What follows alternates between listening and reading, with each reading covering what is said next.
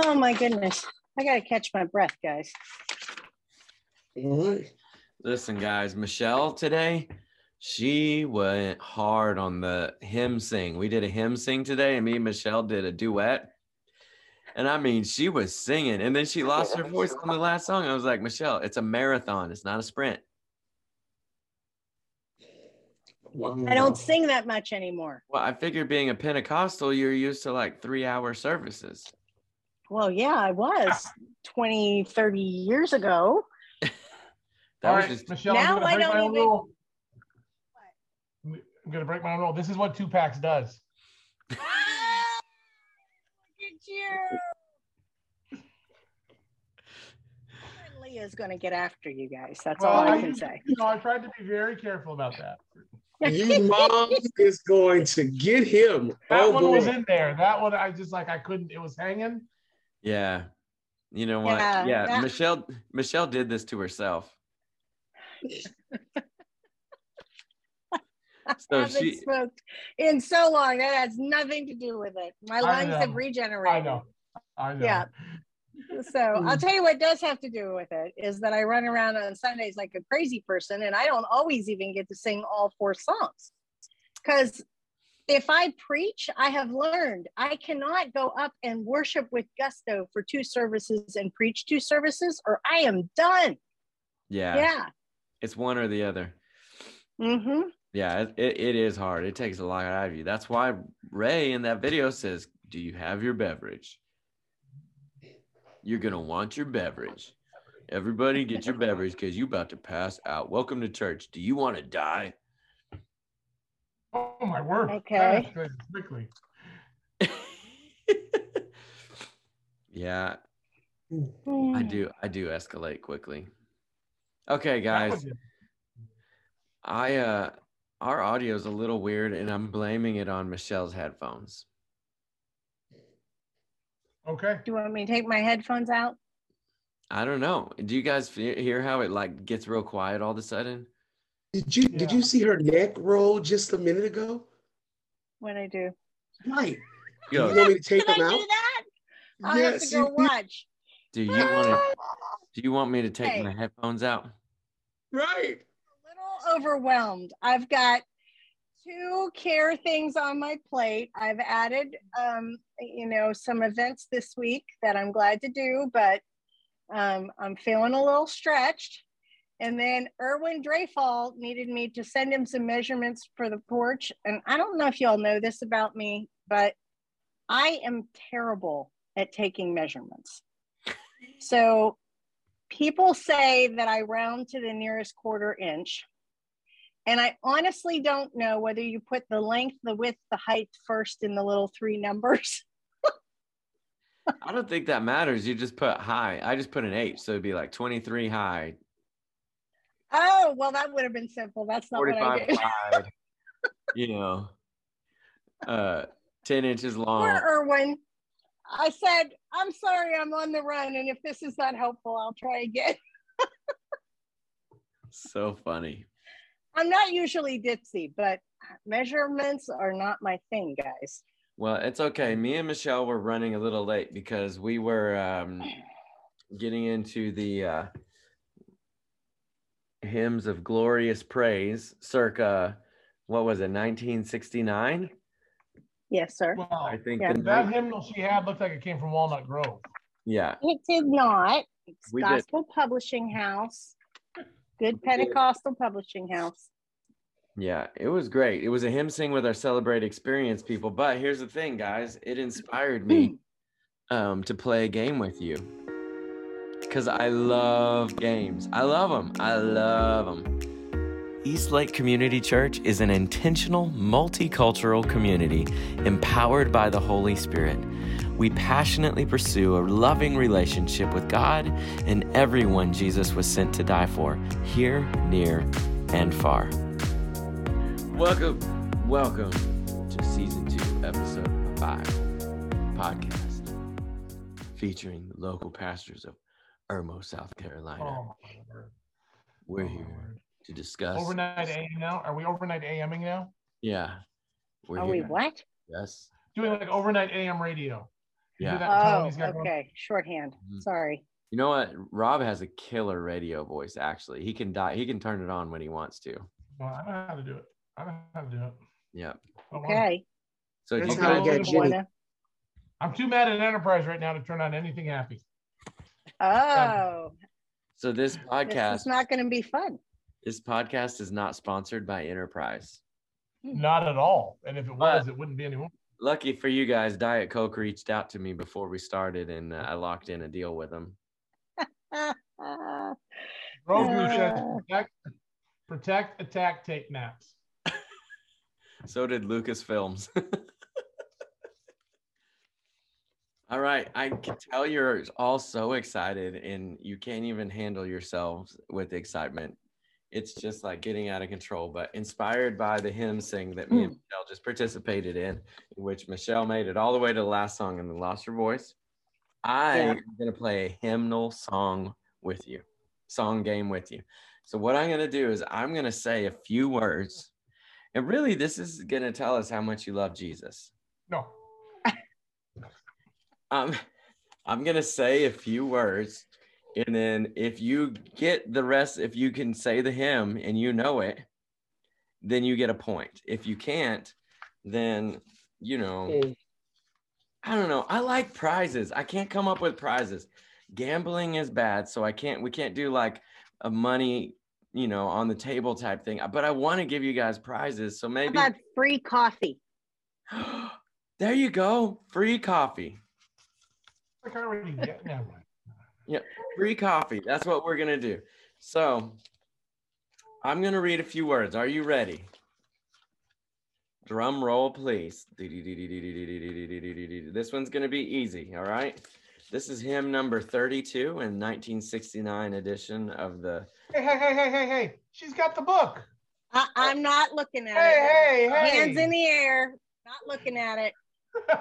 That's a good catch, though, Rob. Good catch. I'm not going to read the number. Give me the hymn number. Name this hymn, and people online can do it too. So online viewers, get your typers ready, okay? Get your typers ready. Here we go. Oh, for 1,000 tongues to sing my great Redeemer's praise. Just for 1,000 tongues. That's Is that it. the name of it? That's it. That's it. Easy. Right there. Oh, Okay. It was easy. I'm just reading the first line. Wow. Okay. I always knew Michelle loved Jesus, but now it's confirmed. All right. Here we go. We said it at the same time. I'll share my cup of coffee with you, Rob. All right, here we go. This is my story. This is my song, praising my Savior all the day long. You got to say the name of it. This is my story. This is my song, praising my Savior all the day long. This is my story. This is my story? Nope. No. I knew that. I knew it Starts wasn't. with a B. It's blessed. Blessed assurance. Assurance. 2 for Michelle. 2 for Michelle. Ray, you knew that. Why didn't you say that? I said it. I said blessed assurance. He said it, but it Pick you was up. The microphone didn't pick you up. Bleeped out. You've been having a problem with that. We need to check your internet. yeah. Maybe he's. All right. I'll concede that point to Ray if he said it first. That's, you know. I think Ray's using foul language and it's bleeping him. He's a sore loser. Okay. Here we go. This is going to be a good one. Early in the morning, our song shall rise to thee. God Holy, in holy. Michelle. I told y'all she loved Jesus. Listen, she might have had a little stint with biker bars and cigarettes. But other than that, she's been on the straight and narrow.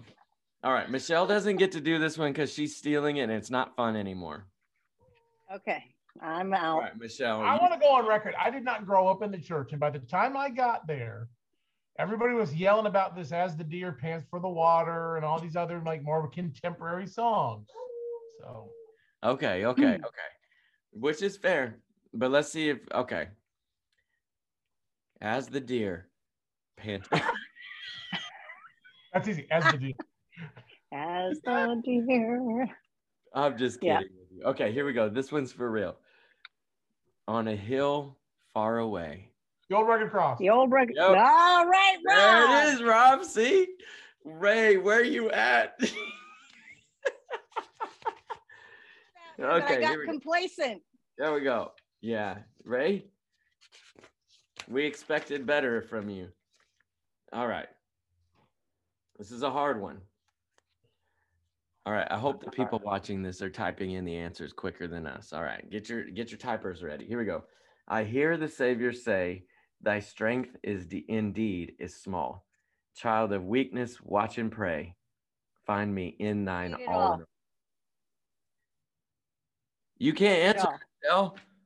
Oh, I'm sorry. I thought since Rob won one, I was able to answer again. Oh, no. Never mind. Okay. Jeez. I'll be Show quiet off. now.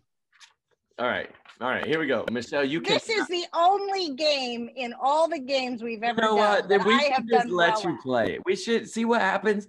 Michelle's finally winning one. She's finally getting one. And here we go, trying to take her out. Like, no. Well, let's be honest. She did pretty well in the biker bar one. the Yeah, song. she did. She did do pretty good on that one. All right. It's music. I like music. Yeah. All Of right, all here we- kinds. Here we go. Would you be free from the burden of sin? There's power in the blood.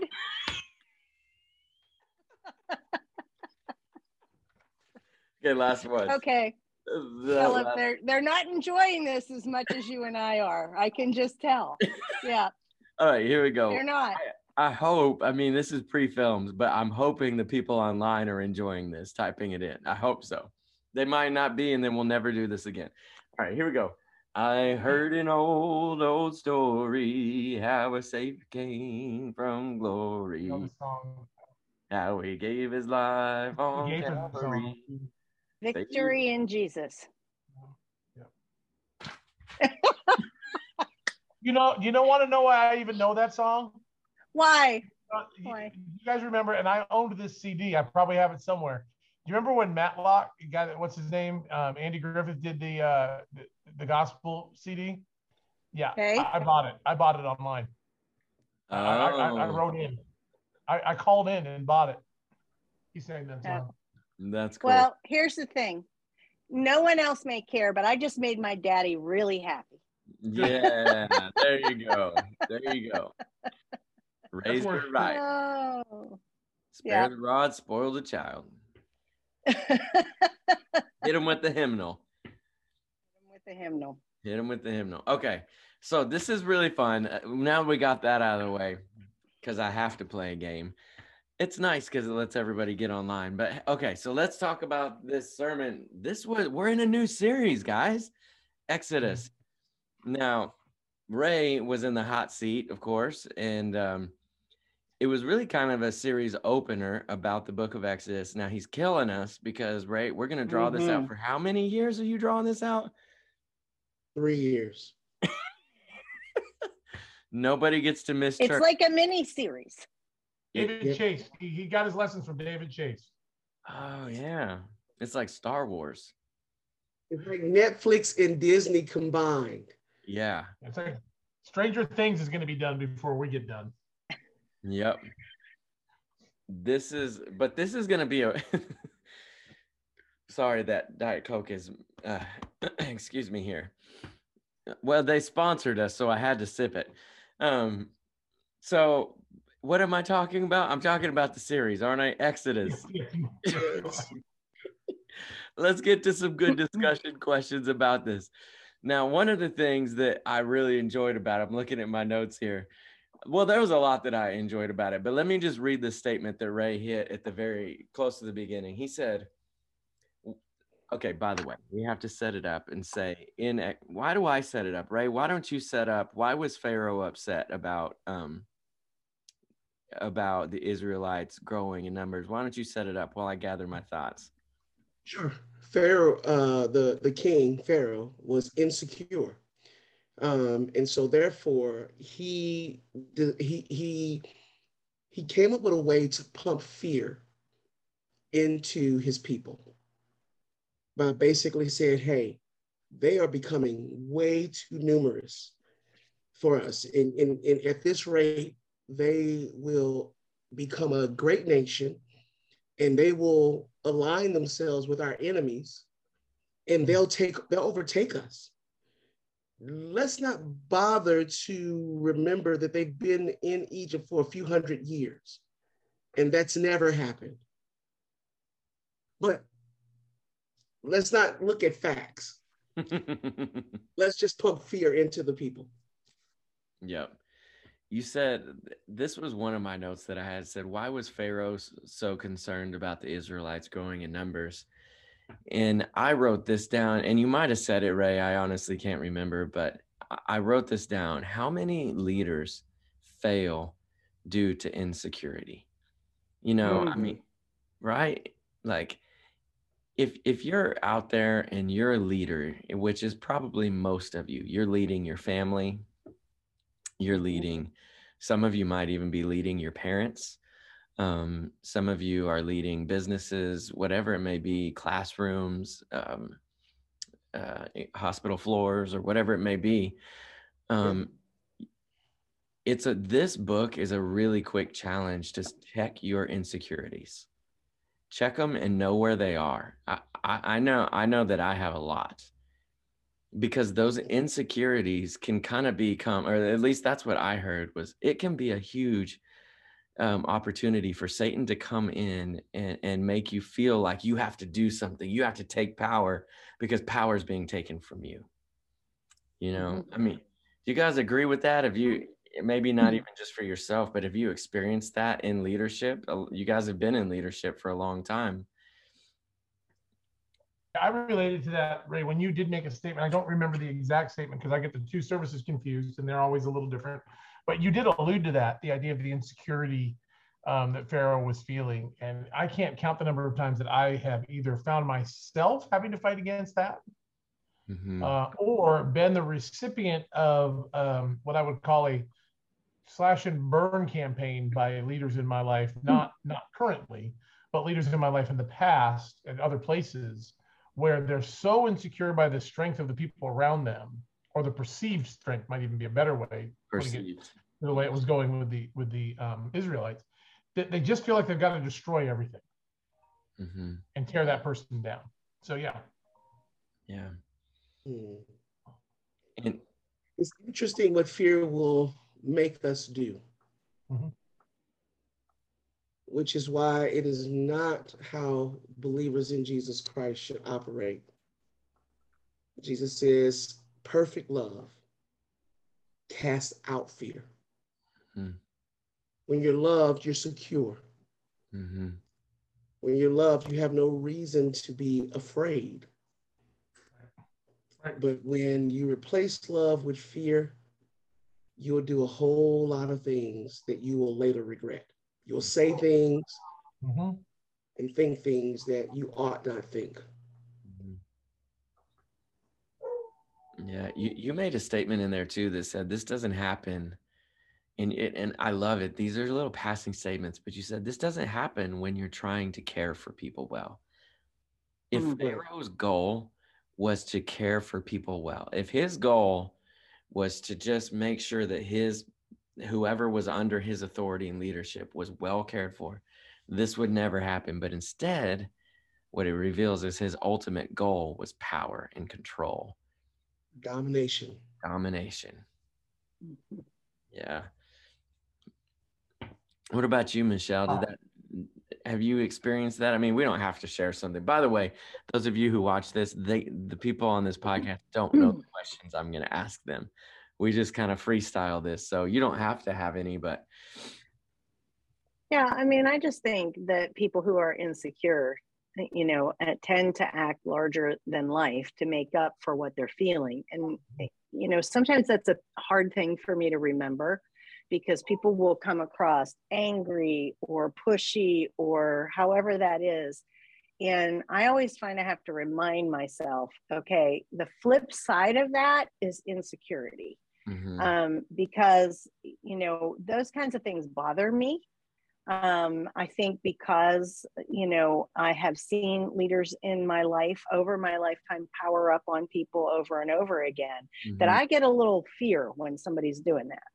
And, it really is a conscious effort to say, okay, that is fear on their part, and I don't need to participate in that way of thinking. Unfortunately, when you're talking about a leader like Pharaoh, or some other crazy political leader over a country, there is reason to fear for their insecurity. But most of the time, we just have to learn how to look past that with people. It's true. And I like, Ray, how you brought it up. You pointed out that it was kind of a slow burn to get there. Somewhere along the way, someone failed to tell the story of Joseph appropriately. Yeah. Like somebody, whether it's Pharaoh's dad, was it several generations before, and the slow burn finally hit when we got to this Pharaoh. But somewhere along the way, the narrative got turned, because let's remember, this is the group of people that were represented by a guy who came and saved their country. Right. And provided all of these amazing blessings because he had heard from God and then followed through with action. And that Pharaoh trusted him so much, he gave him ultimate authority. And so now here we are, hundreds of years later, the story got lost. Yeah. In a few weeks, Michelle is going to be talking about the power of remembering. And just you guys, you three, just bringing it up, the fact that someone failed to remember, look at where they are now in the story. Yeah. If I remember what God's done in my life, if I remember who he's been to me, then there's no reason to fear. I mean, and so sometimes I got to preach to myself, hey, you've watched God do this and this and this and this, and you've seen him provide in this way and this way and this way. But when we fail to do that, we act in fear. Yeah. The power of remembering. That's going to be the title of the sermon. Man, that's going to be. Ask her later. Yeah, that's going to be really good. So you also talked about the slavery in there, and I really like this because you just told us, all right, here's what we're going to talk about this morning, and you hit 4 of them, 4 different types of slavery. First one was political slavery, economic slavery, social slavery, and spiritual slavery. And I mean, you hit all of these, and you're listening to them, and unfortunately, we can relate with one side or the other of these slavery situations. But what was craziest to me is as you're going through them, you get to the social slavery, and you're talking about essentially killing the males of these families that are being born, all the boys that are being born. And, as you're listening to this story, I mean, I've heard it a bazillion times growing up in church, but it's just anytime somebody talks about it, you can't help but ponder how could somebody do that? But then you go, and the last form of slavery, which is the worst of them all. And I'm sitting there like, what's worse than killing babies, Ray? Come on, Ray. This is the, and you said spiritual slavery. Why is that? And I agree with you, but let's elaborate on it. Yeah, when you're talking about, I mean, we are spiritual beings encased in flesh. So think about that. We are spiritual beings encased in flesh. When this body decays, it gives up the spirit that God placed in it. And if you're the type of leader that wishes to control someone's spirit, then what is there left? Once I get the essence of who you are under subjugation, I can do whatever I want to do. I can say whatever I want to say. You don't have the ability to literally break out of that, because it's the type of prison that is in here, not around you. And so you wonder why, and this is going to be really dark for a moment. You wonder why people sometimes stay in abusive cycles. That's why. It makes sense to you who's on the outside. You just leave. You don't have to take it. But to the person that's on the inside, that has been literally stripped of all of their esteem and confidence and identity, their identity becomes invested in the person that is dictating their will over their lives. And that's what Pharaoh wanted. It's the whole reason why after God would deliver them out of Egypt and they would be in a much better place, that they would say it was better for us back there, because they had become normal. They had become conditioned to being in that type of life. That's all we've ever known. So I'm just going to stay with what I know. Yep. Yeah, I think, you know, when I pondered that a lot too, Philip, and here's where my brain went, right to what you just said, Ray.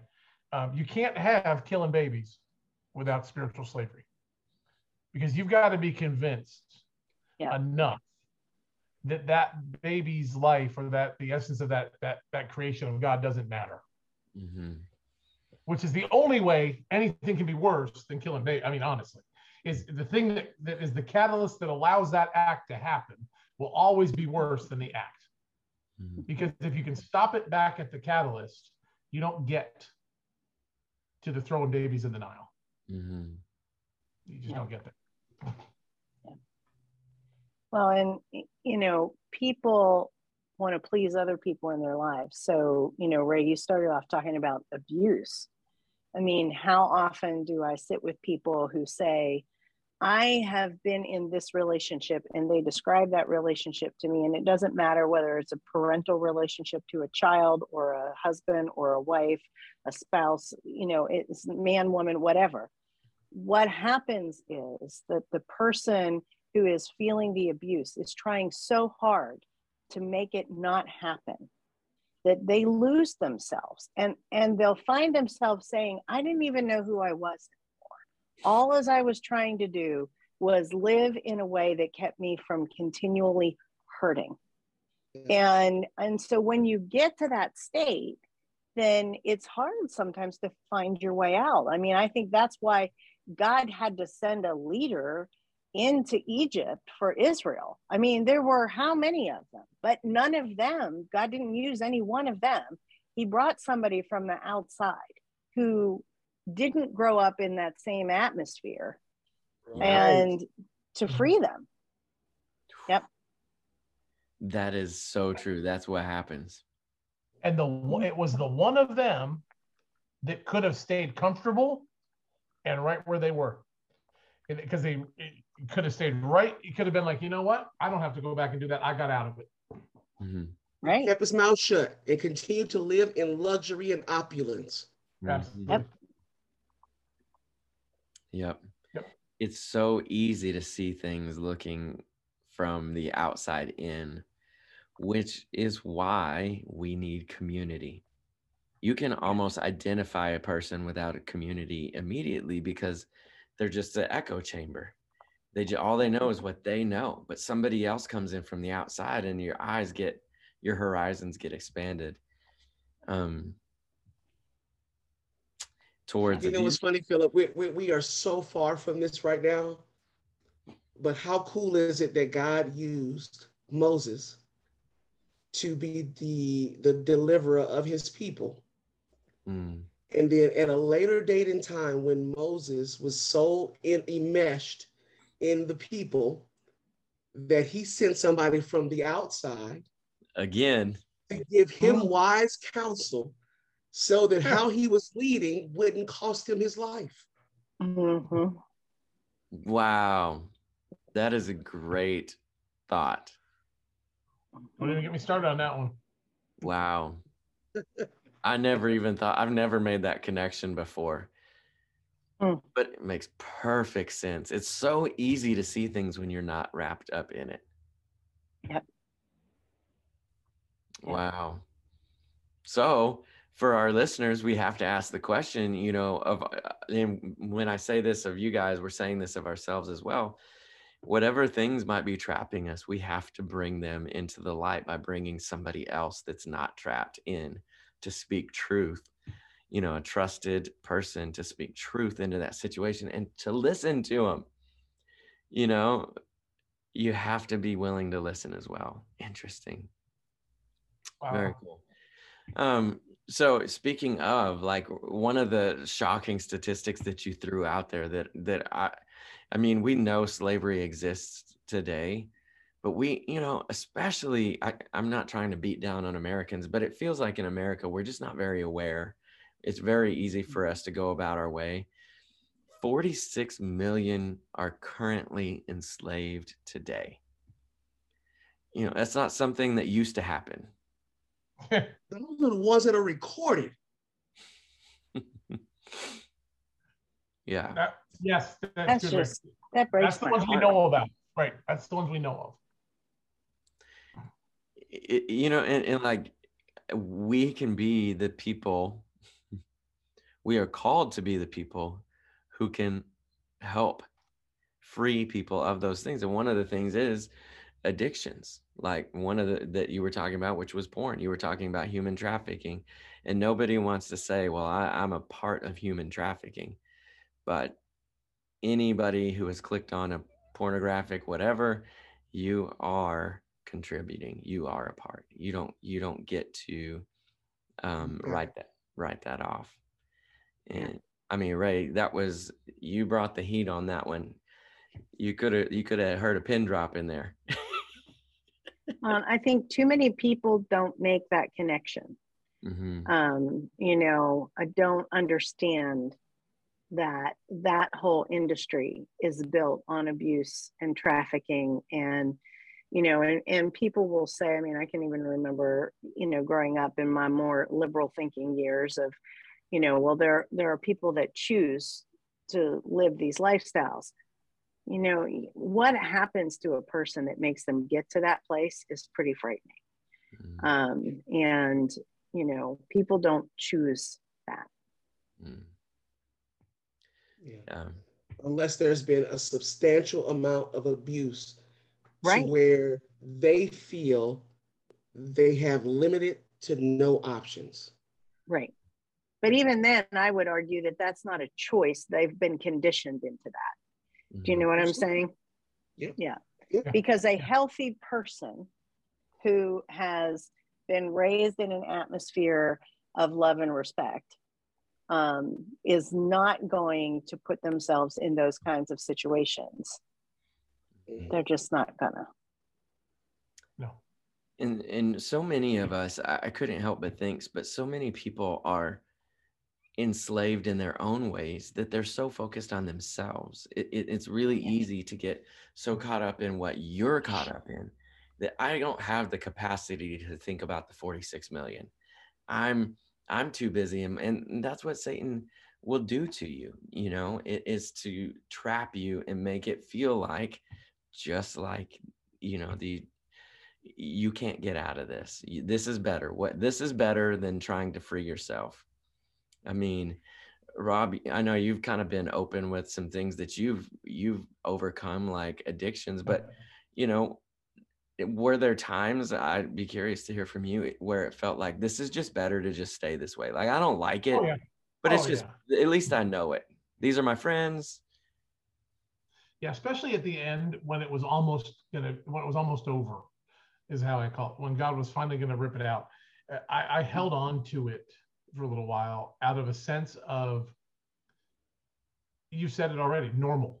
This is normal. This is what I was trying to figure out how to be a Christian and still live a lifestyle for the first few years. And I would go 6 months of conviction and wouldn't do any drinking or anything. And then we'd just be like, you know, what's the big deal? You know, and then end up right back in it again. But I would be a little bit better each time. I'm putting that in quotes. Like, you know, I'd be drunk, but I wouldn't be misbehaving quite as bad, you know, or whatever it was. Because it's just this natural, unhealthy mechanism in our brain that I can understand the Israelites standing there in the desert going, well, can't we go back to Egypt? Because the first few years of me getting clean and sober, it was like, you know what? Being able to forget about what's stressing me out, being able to withdraw into that place of kind of like ambiguity in my brain just seemed like a better option. But then I broke out the other side of the fog, and all the things that were driving me back into it were being addressed. And I realized, oh, this might be harder some days, but it's better every day. Yeah. And that's the place people have to get to. Mm-hmm. You know, just to it from where I'm sitting. I think, Rob, that's kind of what we were talking about in Teaching Team. You know, Yes. Dawson's going to talk about in a couple weeks about it gets worse before it gets better. Exactly. I mean, exactly if you're going to go into counseling, if you're going to get out of addiction, if you're going to, man, you're going to go through a hard time. Ooh.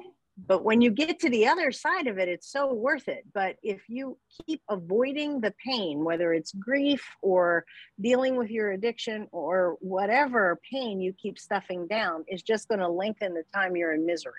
Mm-hmm. Yeah, my grandfather died in 1987, the only grandfather I ever knew. Died in 1987. I did not deal with the grief of his death until I was sober for the last time in 1994. Wow. Because every time I would get close, because he was the only male figure that I had any kind of admiration for at that point. Every time I would get close to dealing with it, I would just, that's what triggered most of my re-drinking episodes early in my faith was, I'm not dealing with that. Nope, not dealing with that. Nope. Mm-hmm. And so it's like, you got to let that pain come in. What the Israelites needed to do is get to the other side of the Red Sea, grieve what they had just gone through. And I think they could have moved forward a lot better, but they never released it. So all they remembered were cucumbers and watermelons and all these other crazy things when it got tough. Their dependence was in their captors and tormentors and not in God. And so the whole purpose and point of the wilderness was to break that relationship with their dependence on their captors and tormentors and know that God would be a provider for them. But that was such a hard process for them. Yeah. And some of them didn't make it. That statement, God had to break them away from their dependence on their tormentors and their captors.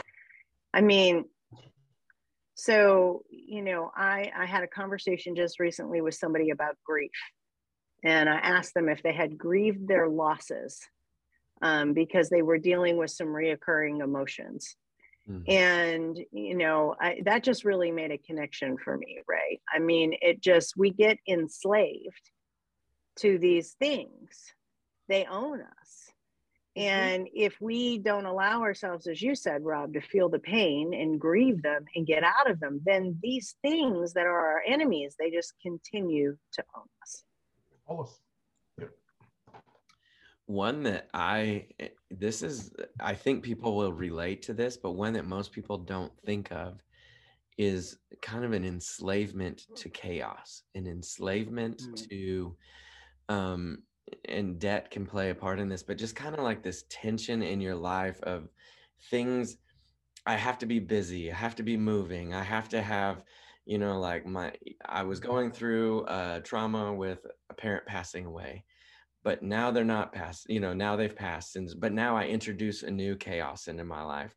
Have you ever met people like that? It's like they're almost addicted to chaos. Like for Rob, it was alcohol. But for some people, it's like a busyness might be another way to say it, but I'm calling it chaos because as soon as that busyness or that chaos is gone, you're left with your thoughts. And that's why I call it an enslavement. You don't know how to handle being still. You know what? I'm going to say this from a cultural standpoint. So, Philip, you call it chaos. What my culture calls it is drama.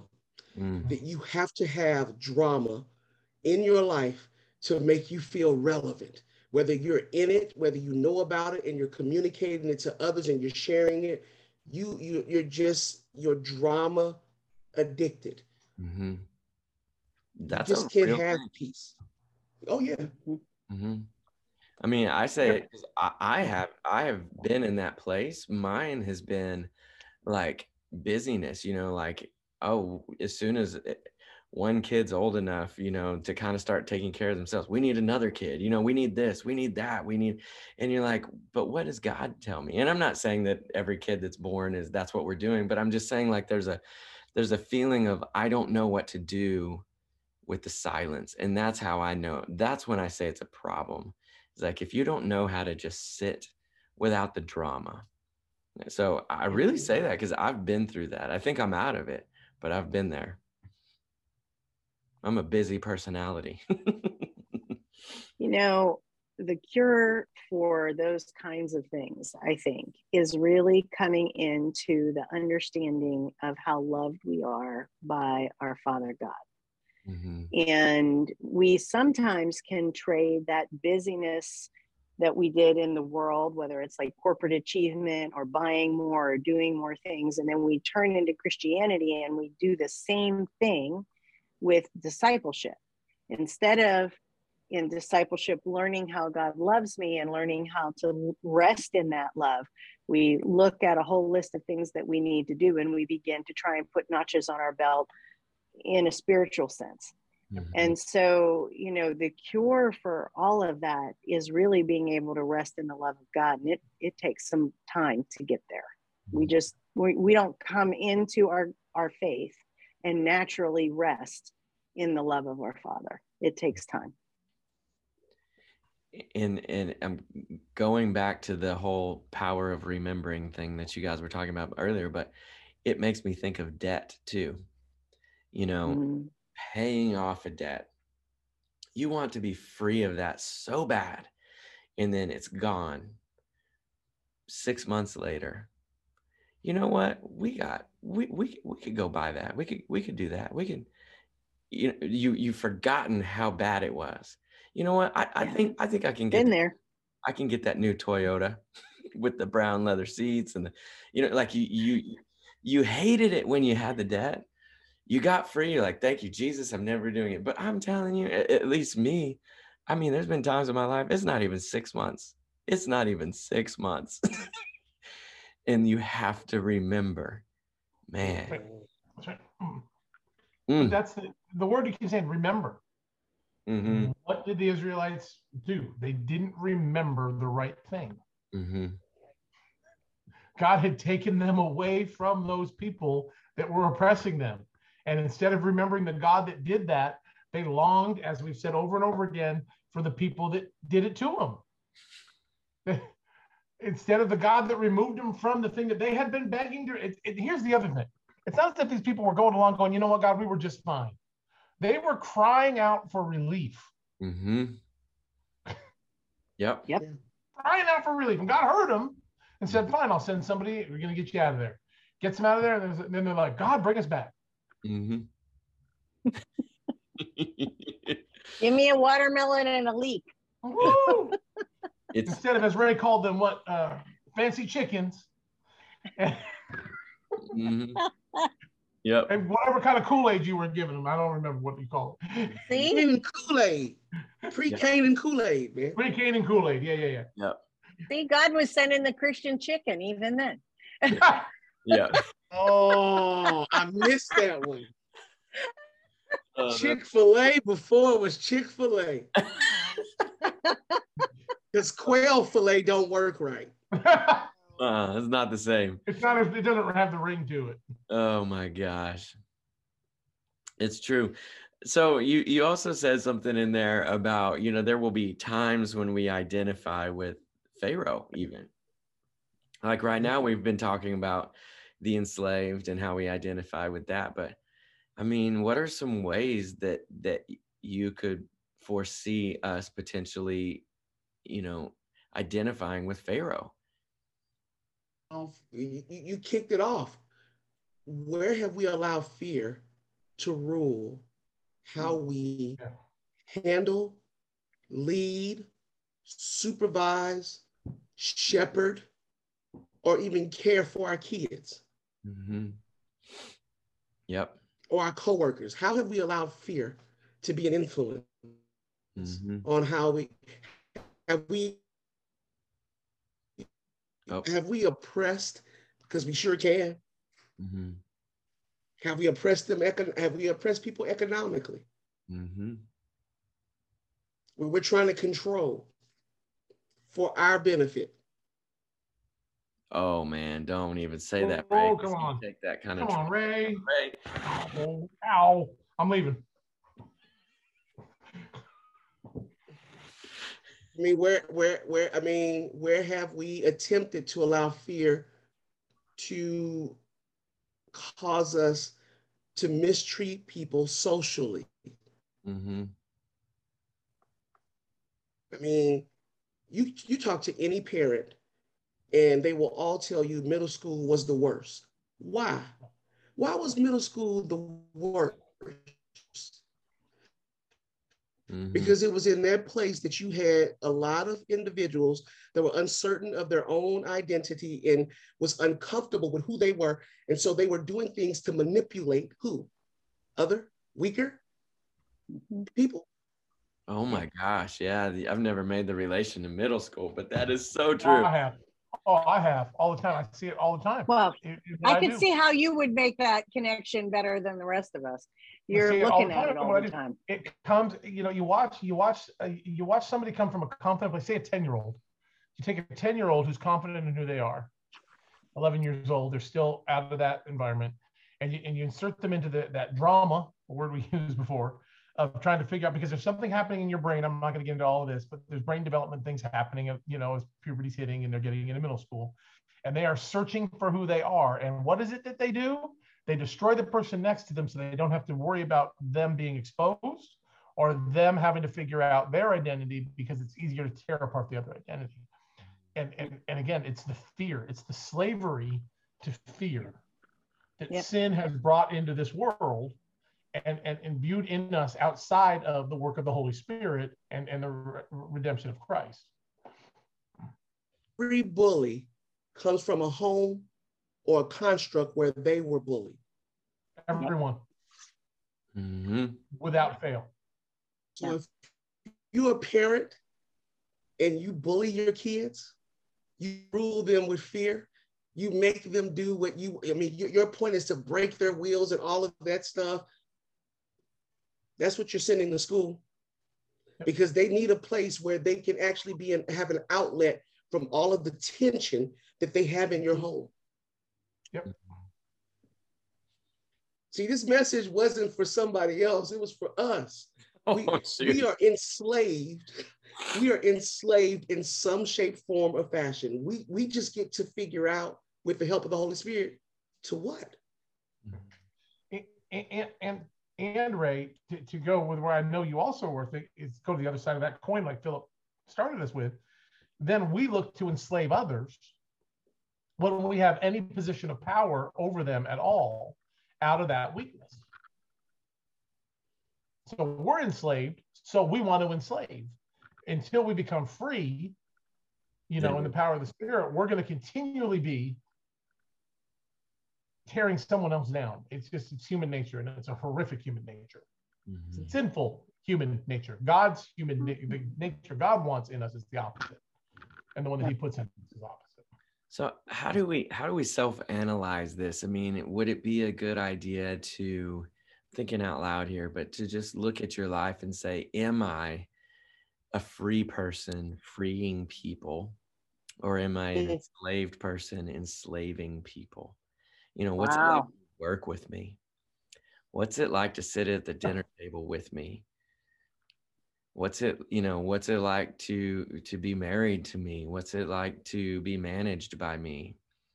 Am I a free person freeing people, or am I an enslaved person enslaving people? I know there's been times in my life that I've looked at I'd like to think I have a great relationship with my wife, but there's been times where I've kind of like taken back and been like, hold up. I shouldn't phrase that way. I shouldn't say that way to you. And even Kristen will say like, oh no, I know you don't mean it like that. I'm like, no. You might, you've been living with me for 20 years. You might not know that this is something that unhealthy that I do, and I shouldn't do it. And she's like, well, okay, if it bothers you, but it doesn't bother me. I'm like, well, just in case, and we've had that conversation before. Like, I don't want to be doing that, because it's really easy as a male in a family to, you can plow over people, and I don't want to be that guy. So, we can ask ourselves those questions and be honest and know that the grace of God is right there for us. It doesn't mean you're, be able to face those problems. Philip, you asked how? Yeah, go ahead. Go ahead, Michelle. Nope. I was just going to I was say gonna, that's not unique to men. We women can plow over people. And, you know, and so it's something where you have to really examine yourself, and there's a certain amount of responsibility. Yes, we're never going to make everyone happy, and we don't want to live in fear trying to make everyone happy, but there is a certain way that we need to understand how people are receiving us and make adjustments. Because if most people are feeling run over by me, then it's me that needs to change. Mm-hmm. Yeah. I was going to say, Philip, when you were asking all of those questions, I was thinking to myself, those are great questions, but I think we need to make sure that the person that you're asking is someone that you trust. Mm. Mm-hmm. You know, someone that has proven over time to care well for you and about you, and would tell you exactly. I mean, it's Proverbs that a trusted friend will wound you with truth. Mm. I mean, that they're supposed to. That you ask for the truth. Okay. I mean, when David sought the Lord, he said, "Search me and show me any unclean way in me." Mm-hmm. David didn't ask Absalom that question. He asked God. Yeah. Mm-hmm. So Yeah. for some of us, what this could look like is you actually getting really quiet before the Lord. You know, that thing that you don't like to do, Mm-hmm. where you literally make sure everything is off. You have a journal in front of you, and you read David's prayer where he says, "Search me." And you say that prayer to God, "Search me, Lord, and see if there's any impure way in me." Yeah, I really like that. And whatever he shows you, write it down. Mm-hmm. It's so easy to point out things in other people, but we don't want to get alone with ourselves and admit that we might have a lot in common with Pharaoh. We might have a lot in common with the Egyptians. And man, Yeah. but the ultimate goal, this is not, we're not discussing this to make everybody feel bad. We're discussing this because we believe that in what God has promised is life and joy and peace and patience and gentleness, self-control, the land of milk and honey. I would say that's kind of how it plays out in our lives of releasing some of these things that are holding on to us so that we can live into the fullness of what God's promised. Mm-hmm. Yeah, man. Um, so you also dropped a bomb in there, Ray. One more thing, it's Black History Month, and I'm glad you said something like that because, it needed to be you that said something about that, and I love the way you described it, and you brought that image. Can you just talk about it a little bit for anybody who might have missed it?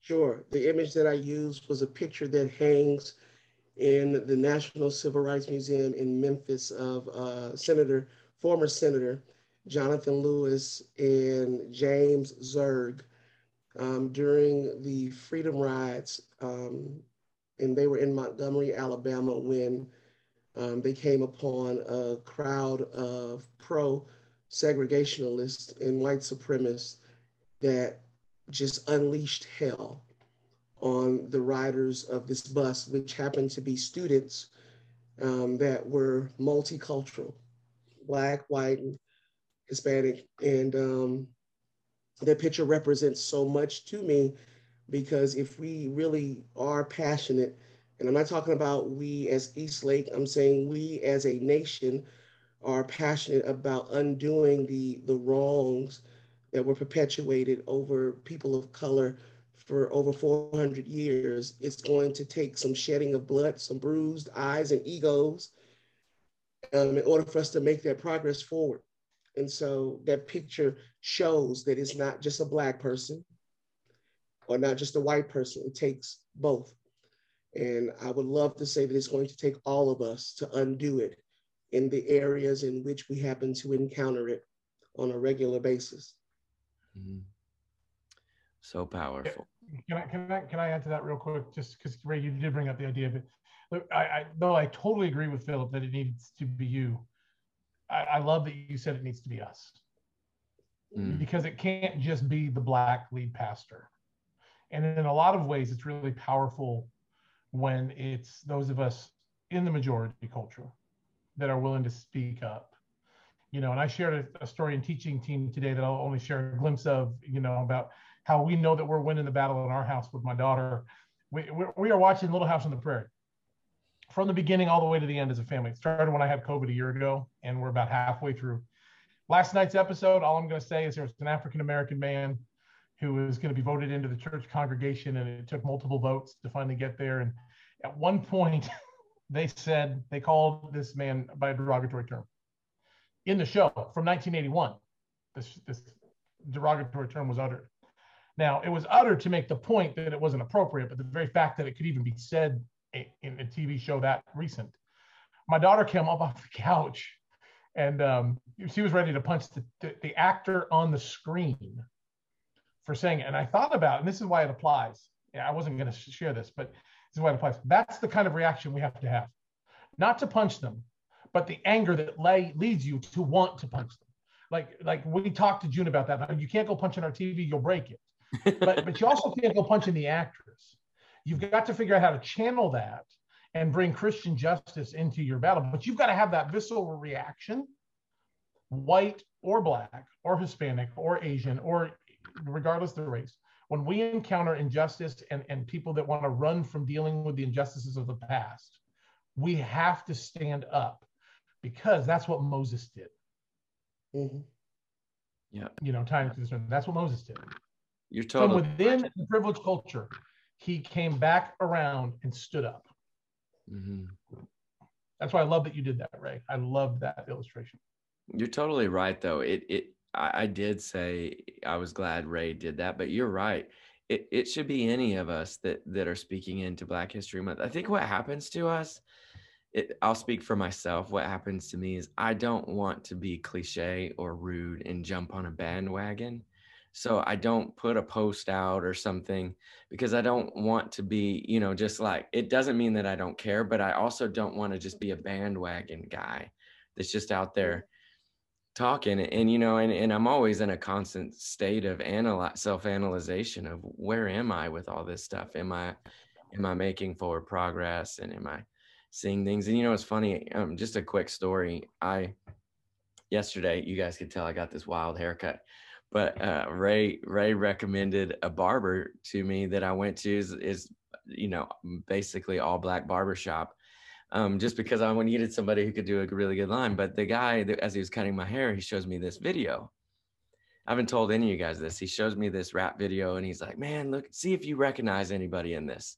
He's like taking a break from cutting my hair. He's like, "See if you recognize anybody." And it's like a hip hop video. They're singing, they're doing stuff. And I'm looking, I'm like, I don't know what I'm supposed to see, but I'm looking. And he goes, "That's George Floyd." In the video. Now, it was before George Floyd was murdered. It was before he was murdered, and it wasn't anything like rude thing or any test to see if I would recognize George Floyd, but I couldn't help but notice, here I am in an all Black barber shop, if you will. I mean, it'd be a multicultural barber shop, but culturally in America, that's kind of what it would be perceived as. And anybody else in the room who saw that video that was not white probably would have immediately known that was George Floyd, because they recognized that face. And I didn't. And I was sitting in there and thinking, I don't want to be a bandwagon guy. I need to understand this culture so well that I would be, and I'm not like beating myself up. It was just really interesting to me that it was just, I don't really know how to say it other than that. It was really interesting. And I walked away from that saying, I want to be more aware and feel more personal about things, so much that I would recognize that face. And I'm not saying that you have to as a person, but I want to. I want to be in that place. I don't know. What do you think about that, Ray? Am I crazy or any of you guys? I realized something over the last several decades, because this is where God has had me. And by that, I mean, he's had me swimming in majority culture church and world. And I'm gonna honestly tell you something. My life has benefited because of it. Just the experiences and the enrichment. This year for New Year's, I was exposed to Michelle's culture. I never been exposed to, true German culture to the extent that you're eating mashed potatoes with sauerkraut on top of it. I mean, but it was a pleasurable experience. It really was. Um, and I have catalogs of experiences. I mean, right now I'm sitting in front of my desktop monitor that is much bigger than my laptop, and these pictures keep scrolling, and I'm looking at the diversity in the pictures, and I'm just like, man, God, you have really made my life quite interesting, rather than just being monochromatic culture. Um, and so, Philip, you got a sample of that by going to a Black barbershop. But Rob got a sample of that the first time he took Jacob to one. Oh. And a Black, going into a Black barbershop is a cultural experience on levels you don't even know. Why? Because African Americans that go to a barbershop, whether it's a male or female, you don't go there just to get your hair cut. Mm-mm. No. You go there so they can speak life into your children. You find out all the things about sports, what's going on in culture, in politics. I mean, people are talking about how's your mama doing. It's a big deal to go to the barbershop, and no one goes in there for just 30 minutes. I mean, great clips and whatever clips, you go on there, you get your haircut, you get up, you get out, you give them their money, and you're gone. It doesn't happen like that in a Black barbershop or a beauty salon. You're walking in as family. And Philip, you articulate this very well regularly at Eastlake from the platform. You tell the people in the audience, if you're here, you're family. Mm-hmm. Get comfortable. Mm-hmm. And I pray that translates week after week, that people do actually feel like they're family, that they're welcome there. Mm-hmm. Yeah. Because it is a cultural experience. Well, and everybody was so friendly to me in that culture and welcoming me. I mean, the dude wasn't like hard on me, like you didn't recognize this. But for me, and I don't know that's like something wrong with me, but it's more of me wanting to challenge myself. I should say that I want to be able to, interact in that culture and feel comfortable, if that makes sense. I don't want it to be weird that I go. And so I told him, I was like, because whenever I do have my hair shaved, I go about every 2 weeks. I was like, I'll see you in a couple of weeks. I want to be able to feel comfortable in these different cultures. So it's not necessarily that I walked away thinking like, shame on me. It was more of like, I don't understand it. It's challenge. Which is different than what you're saying. It's challenge, Philip. It's like, it's like, our Ray reference, Rob learned. I'll tell you what I learned. I learned don't go in the first time and send your son out to the car before you both walk in at the same time. Unless you really want to get a feeling for being on the other side of what I have been on the other side of most of my life. When I'm the only white man sitting in there and my son came in and sat on the opposite side from me, and I had a room full of people looking at the bald white guy going, what's he doing here? Like, I mean that. Like, I was uncomfortable. And I'm like, God, what are you doing? And all of a sudden it dawned on me. And I called Jacob over to me. And as soon as I was Jacob's dad, oh, he's cool. Conversation changed. They start talking to me, started asking me, where we're from. Did we just move here? All this other craziness. But I felt very welcome. But just the minute it wasn't weird that I was there. Mm-hmm. Uh-oh, Michelle is muted. Michelle's muted. She's saying something. Yeah, sorry. My dogs were howling. I don't know if you heard that before I put the mute on, but a whole bunch of fire trucks were going in, so my dogs were howling. Yeah. So I was saying, Rob, I mean, to be fair, any barbershop you go into, they are wondering, why are you there? What's the bald white guy doing here? I'm sure. Yeah, what's just the bald guy doing there? He came to get his eyebrows. Now, to be fair, at the time I had more of a beard. I could have been in there for a trim. You could have been. Yeah. Just saying, though. Yeah. It just, anyway. You know, it's not even that these are like racial, like fighting things that I'm discussing, but there's an interesting cultural experience that's happening there. So people who would make the statement that, you know, you guys, that's old, racism doesn't exist, or like I'll say this, racial divides don't exist. You just need to go somewhere where you're the minority once and you'll feel it. Just go somewhere where you're the minority and you will at least be able to say racial divides exist. It's just weird. Now, you could also say you put me in a women's clothing store and I'm going to feel awkward there too. So but I'm just saying, like, anything, but I should feel awkward there. Thank you. But in some of these cultural things, that's the walls that we want to tear down. We want to tear down those walls and become more comfortable and, you know, and more in community. Than we want to just be over the top. I mean, if I get to heaven, it's like, hey, you tried too hard, then so be it, right? You know, being multicultural. And I'm going to add one more Philip. As a white man who was often out with my black son, if I had any illusions before, they have been dispelled in the 16 years that I've had my son in my life as a blessing. Because I have watched my son treated differently. I've seen it. I mean, I have a lot of white friends that get mad at me and tell me, oh, if you didn't have a black son, you wouldn't care. And it's kind of like, well, I hope I would have. But the very fact is, I do care because I see it happen to my own son. Yeah. Like, can we appeal to that level? And again, it's not overt racism in most cases anymore, like it maybe was 20, 30, 40 years ago. But there's still a need to move the ball forward a lot. Yeah. Mm-hmm. Yeah. I had to have a conversation with my son who got his license yesterday that all of my white parents did not have to talk about. Mm-hmm. I promise you. Yeah, that's true. True. He went out for the first time yesterday at Walmart, and the entire time he was gone, I'm sitting in this office going, oh, dear Lord.